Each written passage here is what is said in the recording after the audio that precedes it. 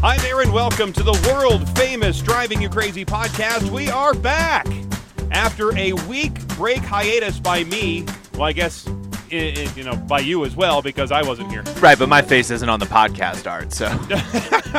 That is so true. We did some skiing this past week, at least, me and the family. I had another baton competition that my little girls did fantastic in.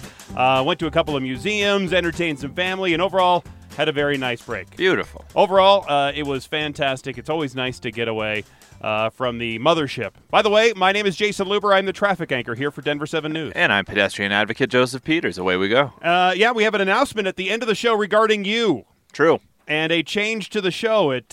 We'll see how this changes the show. See if you can guess what it is.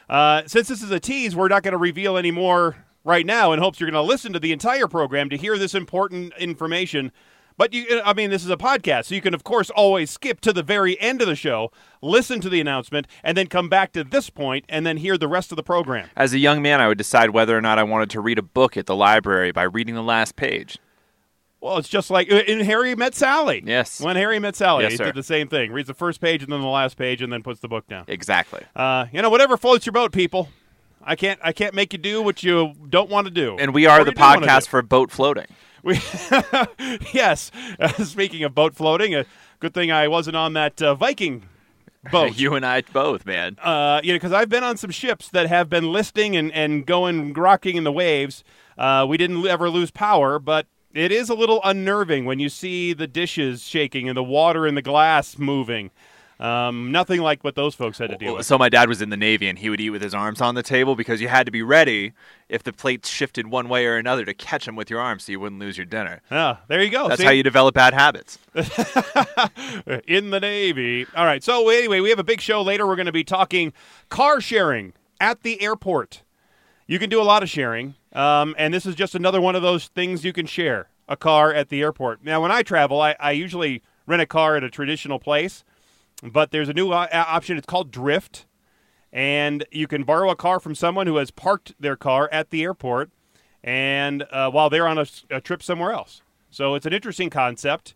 I guess it's a good way to get paid for your car just sitting there. Instead of paying for parking, you're getting paid for parking it.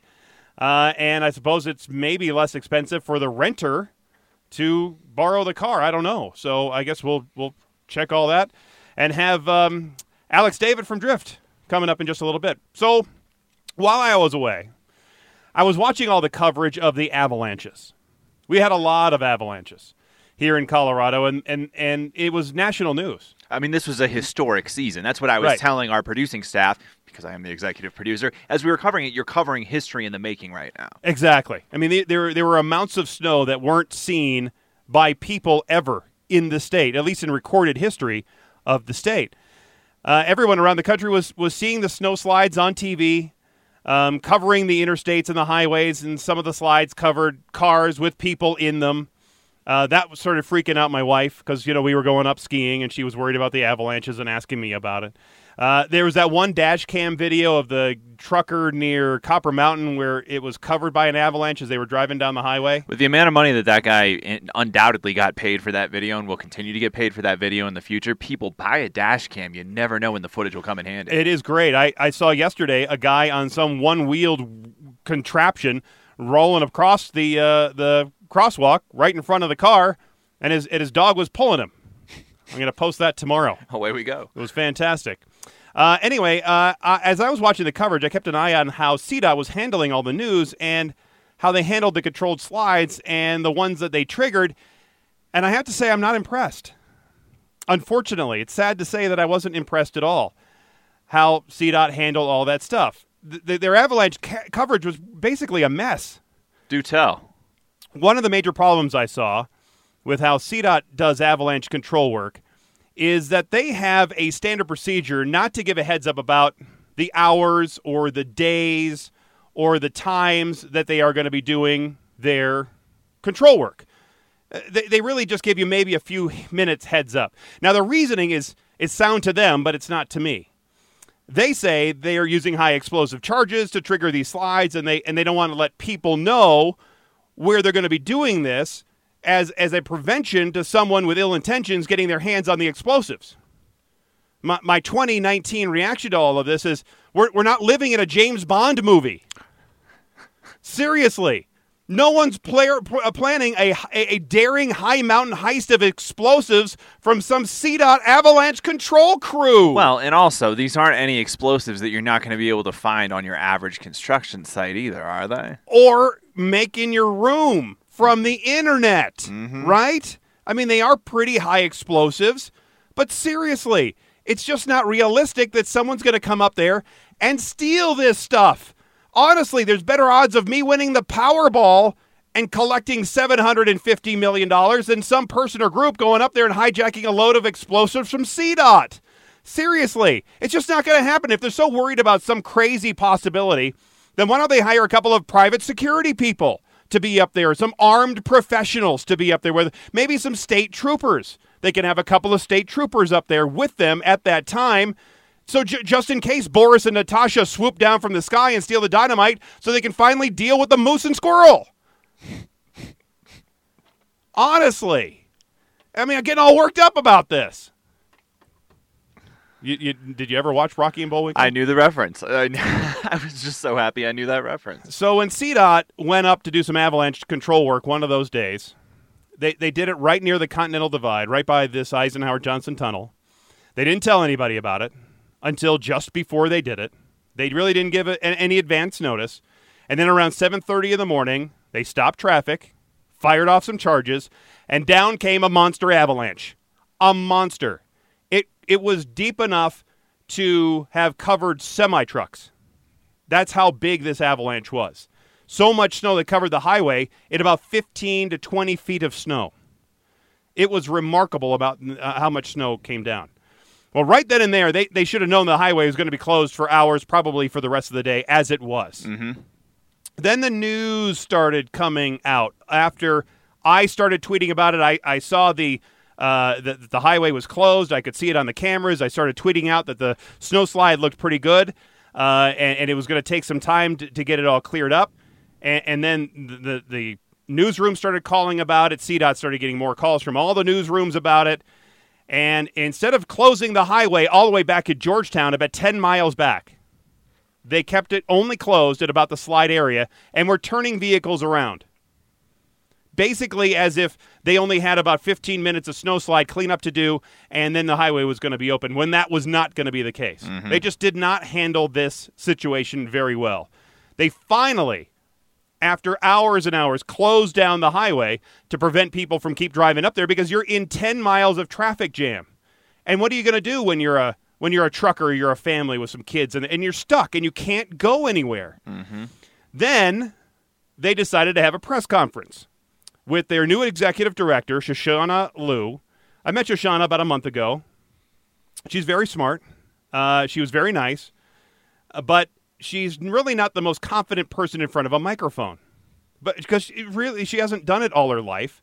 She shouldn't be expected to be poised and perfect in front of the press because she's not trained in it. Mm-hmm. She hasn't had to deal with it. But in this role as executive director, she's going to have to. I mean, that's just part of the job. She's also been in the state for about 20 minutes. So she really doesn't know much about our transportation system, the history, how the mountains can see tons of snow, the rock slides, the avalanches, all that kind of stuff, or all the potential problems with driving up there. So it's not like she can clearly and easily talk about I-70 and all these different highways because she doesn't really know them. I mean, she hasn't been here, but for a short time. Which, in hindsight, you would have to call a failing on CDOT's part to not bring somebody in who had a broader familiarity with the roads, right? Right. I mean, she's actually very new to the whole transportation game. She came here from Rhode Island. She was the chief operating officer for their Department of Transportation for a couple of years. She did spend some time as the assistant secretary of budget and programs at the U.S. DOT. But her work was mostly in the financial part of the Department of Transportation, not really the nuts and bolts about infrastructure and transportation and that sort of thing. I mean, obviously, it seems like it's a political appointment by Governor Polis. Yes and no, right? I mean, it's good to have somebody with a financial background in charge. I think that's more of a sign that you got to delegate that stuff, dude. Like, get your roads chief out there. But her father was the Treasury Secretary under Obama. There's a connection between him and between Polis and Washington. I mean, there's a lot of political connections there. And that's all fair, but you also can't knock a well-qualified person just because they knew somebody. She has a history degree from Harvard and from Northwestern as a major, a history degree. As the Department of Transportation. Yeah, you'd like an engineer there. Well, exactly. That's what I was thinking. Yeah. But it's really not fair to her to then throw her out there in front of the press without a lot more training and let her be put out to the wolves. Now, obviously, the Colorado press is a lot kinder than some of the East Coast press. So, anyway, I guess that's the way politics works sometimes. Well, there's also not much Colorado press remaining. No, there's really not. There's only the TV people for the most part. Exactly. And there were a few radio stations that were on some of those calls, but for the most part, it was just the TV people that were up there, and they're going to be kind to her. Yep. Anyway, they roll out Shoshana up near the slide area for the media, and she's trying to read from a prepared statement, and that never goes well. It really doesn't. I'm watching this Facebook live feed of the whole thing, and the comments from people watching were pretty harsh. And so Shoshana, she acted nervous because she was. She didn't act really knowledgeable because she wasn't. She acted uninformed because she was uninformed. I actually don't think that she really needed to speak at all. You could have had her out there basically introducing the experts from the Avalanche Center. He was great, that guy. And the road maintenance department, he was great. And then basically left it at that and had them handle all the real information and just have her up there, hey, we are aware of the situation. We're trying to get the public back going here as soon as we can. Here are the experts. Let's talk to them and get their feeling of what's going on. Mm-hmm. The experts were much more comfortable with the press than she was because they probably have done it, and they're obviously more comfortable being in Colorado than she is. She just wasn't put in the position to succeed, and that's what you always want to do with, especially the leader of your organization. Put somebody in the position to succeed. Doesn't matter if it's the top person or the janitor or whatever. You put them in a position to succeed. Exactly. And she really wasn't in that position. But that's just one seasoned news guy's opinion. Meanwhile, the highway was still closed. They weren't giving out any really great details about how much longer the people were going to have to sit on the highway and when they were going to get everything open and how much more avalanche control work they were going to have to do, or changing that policy, which to me is just, again, dumb. Outdated. Not good. Right. Maybe that's the better word for it. Outdated and needs of revision at this time of our lives. Yeah. I mean, I say all of this. I believe the department has a responsibility to let drivers know well in advance that a highway is going to be closed down, and that there would be a good possibility that it would be closed for the entire day. The triggered slide, the CDOT triggered slide, is what closed the highway? Is that connection has been made, correct? Yes. It was their slide. They're the ones that set the charges off that brought down all that snow. Is that the same charge that also buried the car? No. Different charge. Got it. Because they always close the highway down before they do their charges. But that information for truckers especially, or for families with kids who maybe can't stay in a car for 3 or 4 hours, that is extremely useful information for those people. For the truckers who might either divert their load around one area, one highway, one interstate, whatever, that is extremely useful information. Yeah. And they failed many times over the past couple of months doing that and helping out these people. Parents who have kids in the car, to the workers who have to maybe miss their shift because they live in, let's say, Georgetown, and they work up there at A-Basin or whatever the case may be. You're not going to work that day. Nope. You could have had notice where you maybe could have scooted up through the slide area a little bit before that. Yep. I really think it's time for the Colorado DOT to re-examine their policy of letting drivers know when they're going to do avalanche control work and provide closure times, estimate opening times, all that sort of thing.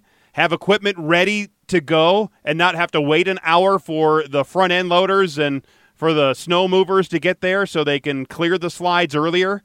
Really have more consideration for the traveling public than it seems like they do right now. Exactly. Respect our commuters.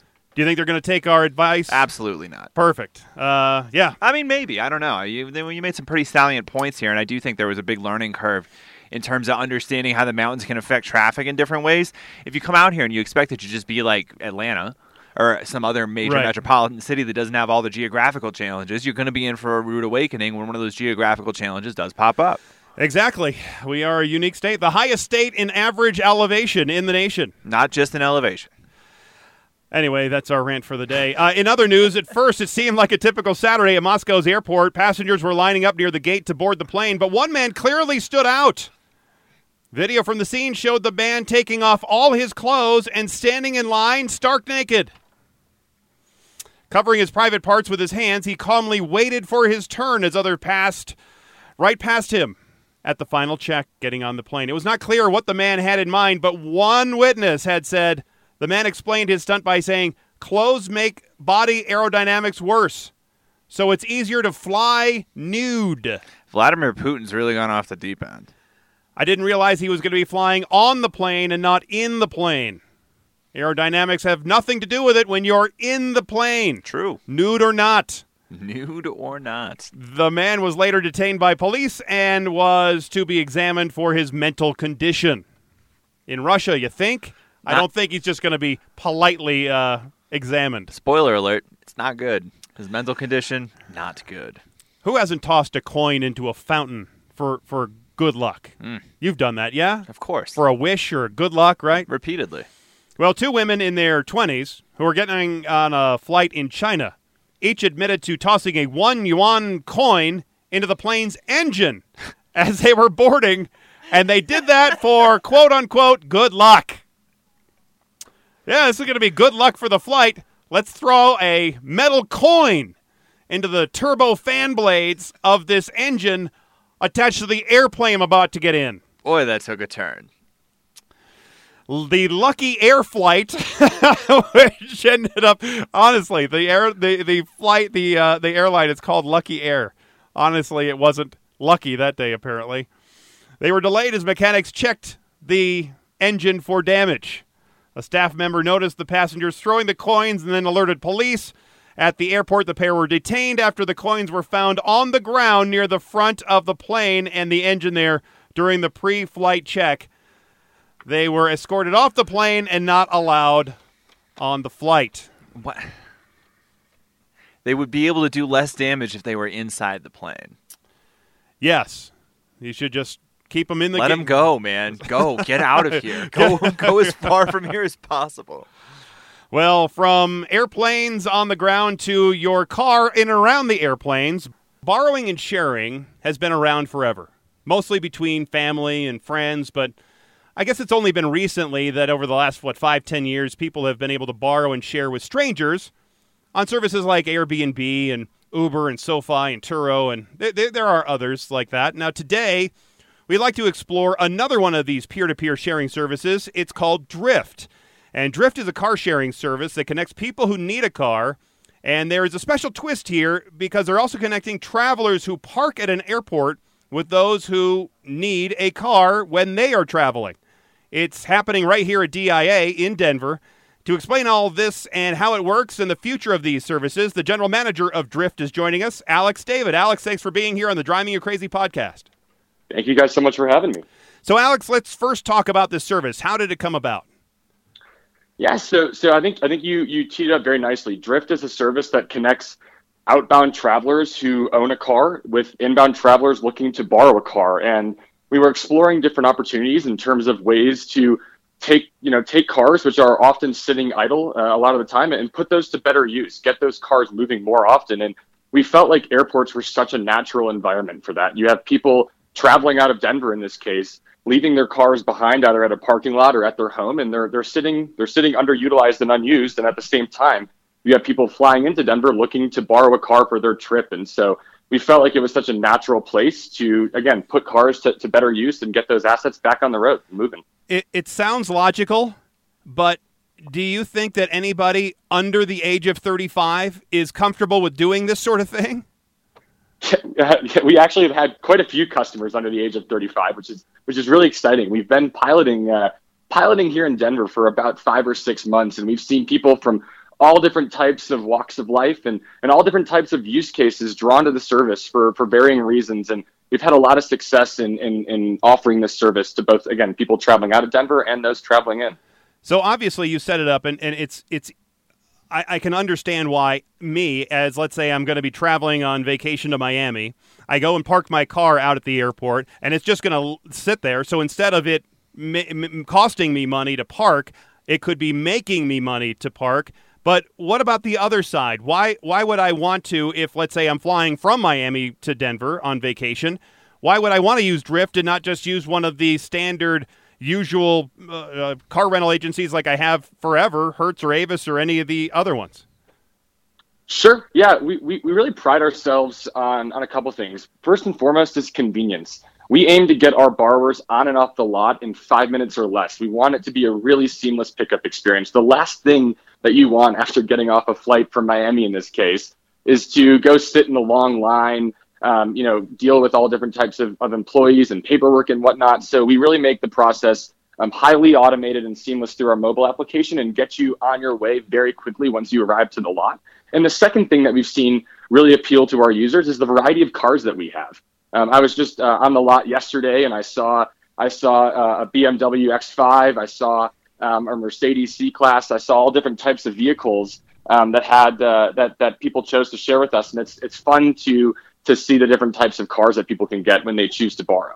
Alex, I'm going to give you an easy one, but it's a two-part question. One, how do I know it's not a crackhead renting my car? Like, what kind of background checks do you do? And two, how do you verify that the person picking up the car is the one that shows up as the registered user on the account? Sure. So we actually do have an on-site team 24/7, 365 to make this process as convenient as possible for our customers on both sides of the market.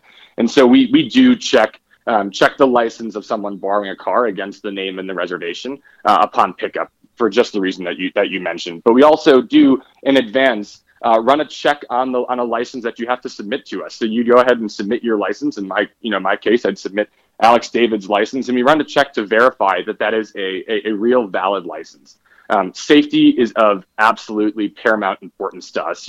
We talk about car sharing, but there's a lot of what ifs that people, that come to mind for people when they think about sharing what's typically their second most expensive asset. And so we take every precaution that we can to make sure that we are putting borrowers in safe cars and that we are trusting our owners' cars into safe and responsible individuals. So it's something that we think about every single day. So you said safety is one big concern. I'm sure that odor is another huge concern. So is there any sort of policy that you guys have saying that you can't be a smoker and rent your car on Drift? And conversely, is there any sort of protection for somebody who's renting out their car in case somebody spills coffee or decides they're going to light up inside the car? Yeah, it's funny you asked that question. I think as we were rolling this out and talking to all kinds of customers, odor came up over and over again. It's a very sensitive topic for people, and it makes sense, right?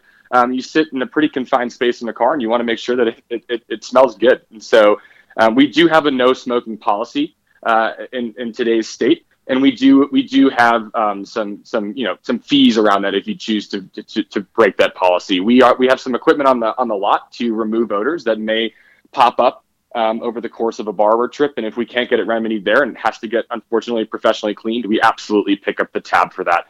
We want to inconvenience our owners as little as possible. Certainly don't want them out a single penny for having shared their car with us, and want to make sure that they are comfortable in their own vehicle, of course, when they return to Denver. We're speaking with Alex David, the general manager of Drift, a new peer-to-peer sharing app where you can share at the airport your car, and if you're a traveler. I'm sure, Alex, that to Joseph's questions here, that your major role basically is calming people down who want to lend their car to people that they have no idea who it is going to be renting their car.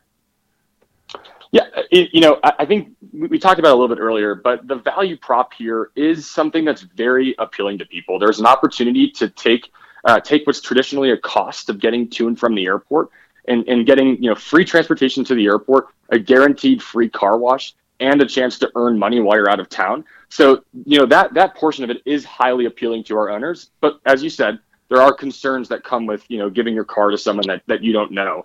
And so we're thrilled to have a really nice partnership with Allstate and a custom written insurance policy, which we found really puts our owners' minds at ease. Your car is covered from the minute you arrive to the lot until the minute you pick your car up. And again, we have that team on site to do pre and post trip damage inspections, pre and post trip car washes, taking good care of your car all along the way, so that with the owners that we've spoken to, that puts their minds at ease. How important is that partnership with Allstate to, you think, the success and the saleability of the service? Yeah, it's tremendously important, and we're thrilled to work closely with Allstate on the insurance side of this. We have such a trusted partner that put a nice insurance policy in place for us. They also handle the claims process should anything go wrong. And I think both their tremendous brand and also just the actual quality of the insurance policy that we do have is really important for putting our owners' minds at ease. And so, Alex, we've been talking for about 8 minutes now, and I want to address what I guess I would call the elephant in the room, which is that with Airbnb, you have mostly really nice renters, but then you have a couple who just want to trash the place, throw a party, get drunk, sleep in all the rooms, right? There must have been somebody at some point who just rented the BMW so they could go tool around at 120 miles an hour, right? Right? Honestly, we have been thrilled with the respect with which our borrowers have treated cars to date. It's a little cliche, but we give all of our borrowers a reminder of the golden rule when they pick up a car, which is, remember this is someone else's car and treat it as though you would treat your own. And whether or not that works, I can't say for sure, but we've certainly, been actually quite pleased with how few incidents we do have. But to your point, we can be transparent. There are issues that do come up. And again, that's where that insurance policy and protection comes into place. If anything goes wrong, we make sure that you have a high quality vehicle to get in as soon as you come home from your trip. We do everything that we can to minimize any disruption at all to our car owners. But again, it actually has been much less of an issue than I think a lot of people anticipate. A question we frequently get, for example, is, well, what happens if someone doesn't bring my car back in time and I return to Denver and my car's just not there? We get asked that question all the time, and we've now done hundreds and hundreds of trips and actually have not had that happen a single time, for example, to put a finer point around not having a ton of incidents on that topic. So I have in my car a dash cam mounted there on my windshield. I use it all the time for all kinds of just craziness that happens in front of me. Can I leave my dash cam in my car and then go back and review that video if I want to after somebody has rented it for 2 or 3 or 4 days? So we do try to remove personal belongings from vehicles so that a borrower is getting into a car that feels like their own for the duration of their trip. A dash cam is a type of piece of equipment that we would probably remove so that the borrower doesn't feel like they are being monitored. But what if I required it? What if I said I'm only going to give you this car and let you take it if I can have my dash cam still in there? Unfortunately, I don't think that's a car that we would be able to share. We certainly respect the concerns that owners do have, but we also, on the flip side of the market, want to respect the privacy that a borrower wants to enjoy when they're on vacation. And so certainly respect that's an important thing for some people, but I don't think that's a car we'd be willing to share. So why Denver? Why did you pick DIA to do the service? Yes, so Denver is such a welcoming community of the sharing economy. There's all kinds of really interesting people that we've met along this journey who have all different types of use cases and all different types of interest in participating with Drift. But the one thing that's reigned consistent is an openness to sharing their assets with other people. Also, Denver Airport is not quite in the city center, and so you have people traveling long distances from their homes or their second homes in the mountains to get to the airport, and it makes people think critically about how they're going to transport themselves to and from the airport. So we felt like it was a great jumping off point, and we've been thrilled to be here in Denver for 5 or 6 months now. I want to ask you one more question. Give me the testimonial. Who's the one guy who's rented his car out enough to pay for a second mortgage? We actually do have my personal favorite story, and it's our very, very, very first car owner, which makes it that much more special. But there's a couple here who lives in Texas for most of the year, but they do own a second home here in Colorado. And they had always been renting a car whenever they flew into town. But this, the expenses were piling up for them, and this new service came along, and it was just a total godsend to them. It let them get the second vehicle that they had dreamed of always having here in Denver, so that they had the flexibility in their own car when they were in town, and the ability to share that car for the other, 3 or 4 weeks in between their trips to Denver made that economic decision work for them. So they've parked with us for several months now. They're a tremendous couple, and we're our very first car owners, so they're very near and dear to my heart and all of Drift's heart. I lied. I had one more question. What was it like to only have one car owner? I mean, how do you recruit those first 5 people to be like, yeah, we're going to rent your car out at the airport? Yeah, so the first thing we wanted to do is just get out into the community and start trying to meet people. So we hosted a few events at local universities and sporting events, and we talked to people who we knew were parking their car for long periods of time for one reason or another at parking lots near the airport. Of course, the first customer is a particularly special one. They stumbled upon our website through some online research that they were doing, but we really try to engage our owners in a variety of different ways. Because again, people are coming to us with all different types of use cases. So we only, I think, have about a minute left with you, Alex David, the general manager of Drift. So what's the money on both sides? Is it less expensive for me to use Drift if over, let's say, going to Budget or Thrifty or what that sort of thing? And what kind of money am I making by lending you my car? Yeah, so we definitely aim to price competitively with those more traditional rental car companies, and by competitively I mean that we typically try to come in under them from a pricing perspective. But certainly, it's a volatile market; prices change quite a bit, and so there's no guarantee there. But we certainly aim to be priced beneath a lot of those competitors. On the owner side of the market, though, you can earn currently up to $50 a day.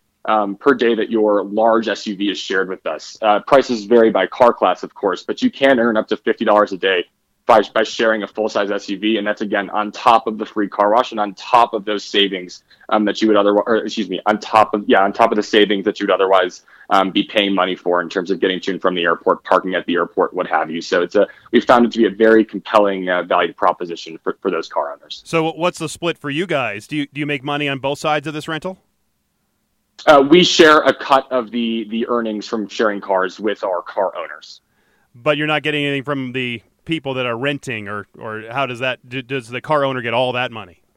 Right. So a borrower of a vehicle would pay us for their trip, and then we split that trip price with our car owners. Gotcha. Okay. Well, that's about all the time we have. Unfortunately, you're a very busy man, Alex David, the general manager of Drift. Thank you so much for joining us here, spending your time with us on the Driving You Crazy podcast. Thank you so much for having me. Really enjoyed chatting. All right, there goes Alex David, the general manager of Drift, and you say you're more on board now than you were at the beginning of the interview. That is true. Look, man, if there's a certain cleanliness standard that comes along with this, why wouldn't I be in favor of it? I think the fear is, 1, you're going to rent and end up with a beater or not what you were promised, or 2, you're going to rent to somebody and you're going to end up with a beater or not what you were promised. And if there's reasonable safeguards in place to ensure that neither of those things is going to happen, then yes, it's a good service. I'll give you an example. I was using Instacart for a while, right? That's where they go shop your groceries for you, deliver them to your place. And the problem with Instacart is that over and over again, you get... One time I had a guy delivering groceries with his child with him, and he was pushing them in the child's stroller. That was uncomfortable. I had one guy come up who I'm certain was homeless, right, and smelled like he was homeless. I had one where I had a woman who was shopping it in the app, but the guy who showed up looked nothing like the woman because he was a guy, right? And so that's where it becomes a safety concern because You're not getting who you were promised, and that's concerning to me as a consumer because now it's like, oh, somebody has my address that I don't know who they are, and I don't know that they've been vetted. And so it's the same thing with Drift. Somebody has my car, and if I don't know who they are and I don't feel like they've been properly vetted, I'm not interested in them renting my car. But if there's reasonable protections in place, if they're checking licenses and things like that, why wouldn't I trust that? And it's interesting, two points there. One, they want you to empty out your car, basically. So are you always going to be traveling, or do you when you know you're going to be going to the airport? I guess you have to empty your glove box, empty the side. Make sure your car is in basically rental car emptiness. And then 2, it was interesting that they actually have people out there checking the cars, making sure the transactions go well, because it's over at right by the U.S. airport parking, so it's an off parking lot area that they're doing this service, and then they shuttle you back and forth, I guess, to the airport, or you probably get on the U.S. airport shuttle. Right. I didn't get to ask them that. But it is obviously a better use of your vehicle to let somebody else use it and get paid for it. However, they're also putting up to 150 miles a day on your car. Yep. So if they're renting it for a week, you could see 1,000 miles on your car. Yeah, I think you would still have to take a look at the insurance policy and feel if you felt like it was bulletproof, right? Like if my car comes back and there's a knock that wasn't there before, I'm going to want the knock taken care of, whatever it winds up being. And then the other thing, obviously, is like if the car never comes back, which he claims hasn't happened. I don't know if I buy that.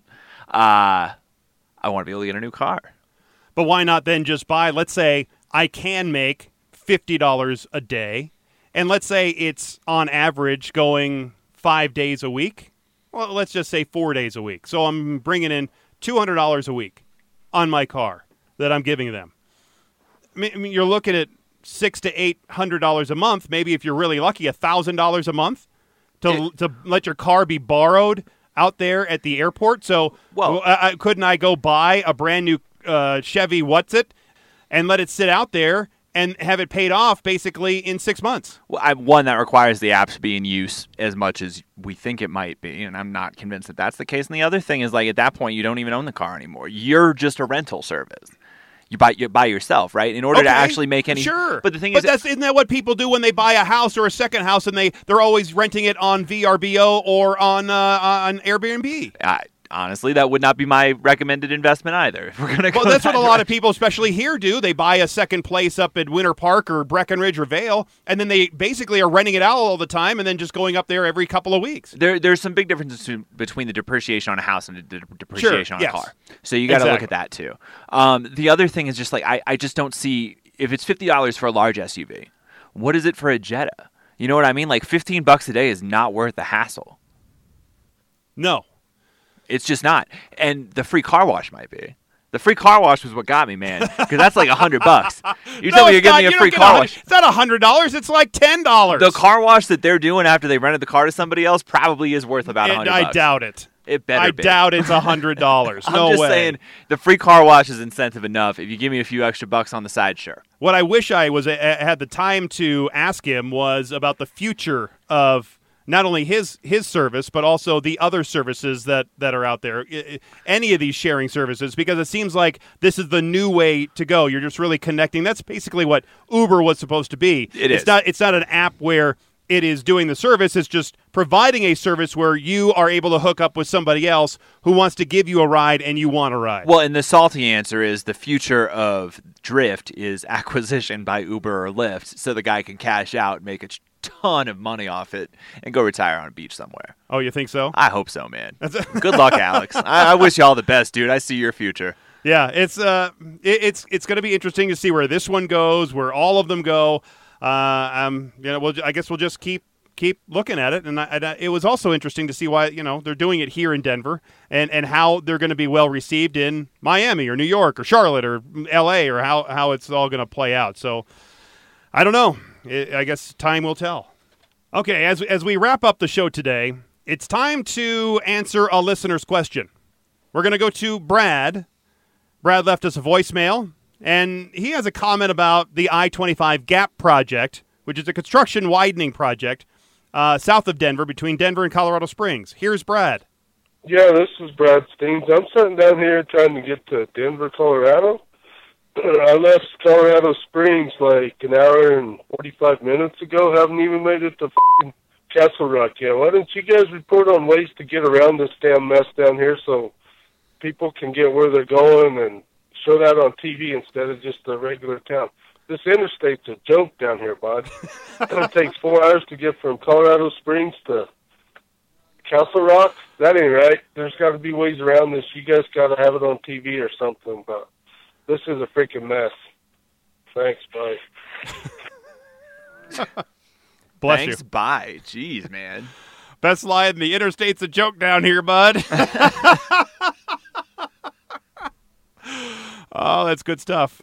Well, sorry, Brad. Do we not cover this enough, man? We've been saying this forever. You and I specifically have been saying this forever. Yeah, fix the gap, man. Put the funding towards it. This is the if it's not the most pressing issue in Colorado transportation right now, it's a close second behind how are we going to fix the mountain corridor. Yeah, it is one of the big ones. And yeah, you bet, Brad, it's a joke during construction. It's not fun. I hear about it. I complaints like yours a lot. We had a crash, and usually we have crashes down there every single day. Correct. Had one this morning, Yep. and it jammed up traffic for about, 90 minutes. coming up from the Springs. By the way, I do show it all the time on TV, especially when it's very bad, when there's a crash in there, anything like that. But one of the problems for Brad, I believe, is that we're not the primary broadcast stations in the Springs. They have their own TV stations. That's the southeast corner of Colorado is covered by the Colorado Springs TV stations. We're partnered with KRDO, but that's just because of ABC. But now Scripps has purchased KOAA. That purchase is not final. We cannot comment until that purchase is final. Okay, but but that's where Brad's probably getting his news. He's probably watching the Colorado Springs TV stations and not watching me here on Denver 7. Correct. Brad, get on Twitter. Follow Jason Luber. Yeah, he could do that. It's exactly right. He could watch us on the Roku or the Fire Stick app. Right. All that stuff. Mm-hmm. We call it OTT around here. Over the top. Yes. On the top. Around the top. Eat the top. Muffin top. Speaking of over the top, let's talk about that traffic on I-25. It's over the top. It's a problem. If you just search I-25 Castle Rock, you will find our coverage. Oh, yeah. It's there. And they talk about it all the time because I see their Twitter messages from all of their people that do any traffic reporting in the Springs. They are reporting on all the gap problems like the one this morning, and then they sometimes will either use my information and retweet that out or put it out on their broadcast. So that information is out there, Brad. Yes. Yes, it is. It's definitely out there. And it's to the point where, as a news person, I feel like we cover this gap too much. Like, really, we've done a ton of stories on this. Nothing's changed. Nothing has changed. Brad, go start a ballot initiative. By the way, I would say suggestion for future reference, always before you leave, even if you have just watched a traffic report on TV or hear one on the radio, my suggestion is get the Waze app or get Google Maps. Should already probably be on your phone. Consult that. You can even put the turn-by-turn direction, just where are you going, where are you. It knows where you are, and then it will route you around, especially Waze, the right ways. There is a highway called Highway 83, just to the east of I-25. And there's a smaller highway called 105 out of Palmer Lake that is to the west of I-25 that'll take you up to Castle Rock. And you can use either of those to avoid all the construction altogether if you want to, whether there's a delay in there or not. You don't ever have to go through that construction project. But there are other options. By the way, I wanted to mention, if any other listener, anybody hearing the sound of my voice right now, has a question or comment, you would like to leave a voicemail, you can call 303-832-8037. I think that's to our Call 7 helpline. I think, because Marianne, she's the one that sends me some of these comments and questions. Perfect. So I think Marianne. it goes to Marianne. And if you don't want to talk to her, just leave the voice. Say, I need to leave a voicemail for the guys on the Driving You Crazy podcast. And I get 303-832-8037. You can leave the voicemail there, and maybe you'll hear yourself as a recording on the world-famous Driving You Crazy podcast. Right there. And we will play it, and we will answer it. Because that's what we do around here. Next week, I actually answered a viewer's question about those barrels. You've seen those big barrels. They're called attenuators. Slow down traffic if you hit them. Usually in construction zones, those big or yellow barrels. Yep. Most people think they're filled with sand, or sometimes they're rectangular. But see, there was a big crash a couple weeks ago, and somebody hit it, and it looked like water all over the highway. And somebody was going, well, if it's full of water and it's winter, why isn't it a block of ice? That is a good question. It is a good question because it's not full of water. It's actually full of magnesium chloride, or usually a solution of like a salt water solution, so it doesn't freeze. Uh-huh. Therefore, you don't have to worry about hitting a solid block of ice when you hit one of those attenuators that's supposed to slow you down. And typically, if they fill it with sand, it's not just pure sand, it's actually sand and salt, because the salt will help wick away the moisture from the sand, so it keeps the sand, if there was any moisture in there, from also turning into a brick of sand. Science. Thank you, Thomas Dolby. Anytime. Anyway, that's all the show we have for you today. I think it was, once again, a beautiful broadcast. But finally, here it is, the housekeeping notes. You are going to be apparently out of the co-hosting chair for an undetermined amount of time. Yes, indefinite leave of absence. How long do you think this is going to be? What do you think is going to happen? How are we going to work this out? I don't want to put a date on it, man. I think indefinite's the way to go. I have a lot of personal things going on right now. I don't want to get into too much detail, but yeah, it's time to take a break. And when we're back together, it'll be better than ever. And I don't like this. I'm not happy about this. We've grown to really have a good rapport here over the last couple of years. We've literally been doing this for years. Yes, we have. Yes. And it's been fantastic. Yes. And I think the show has really grown. It has really taken off. We've gotten rid of the break. We have interviews. I think we have a really good informative program here. I think Absolutely. We're taking off. So I guess I'm going to have to find some other co-hosts for the program. I look forward to see the rotating co-host chair for a while. Some special guests, some celebrities, et cetera, et cetera. I'm hoping we get the return of Teresa Marchetta to Denver 7 programming on this podcast. Oh, right. Maybe we can invite her in. You're right, because she's now working with the city. She's working with the mayor. I'll probably have to start with old, reliable Nicole Brady. Our favorite. She's great. If she isn't here, then I'll just have to pick somebody from the newsroom. Jason Grenauer has been good, but he isn't always here during the day. I can't have a Hidalgo in here at all. I just can't do that. She's just intolerable. I think it's time to bring Hannah Knight on the air. Hannah Knight? Yes. Our 4:30 a.m. show producer? Correct. Really? Yes. If you thought I was young, wait till you meet Hannah Knight. That is pretty funny. But you know what? Not everybody is actually good at this. There's actually a skill to doing either radio or podcasting very well. And there's some people that can't do it. There's some people in our newsroom. Some people we've had on the podcast aren't very good at doing it. So I can't invite them on the show. We're not going to throw anybody under the bus again. We've already done that on this podcast. Some are natural good at it. Some are, but there's a technique. There's a rhythm that you got to have, right? And there's some people that just aren't good at that. Correct. No rhythm, you could say. So, maybe I'll have to do it solo occasionally. I don't know. That never goes well. I am intrigued to see what this podcast sounds like solo. Could we get you just a board of sounds to fill in the gaps?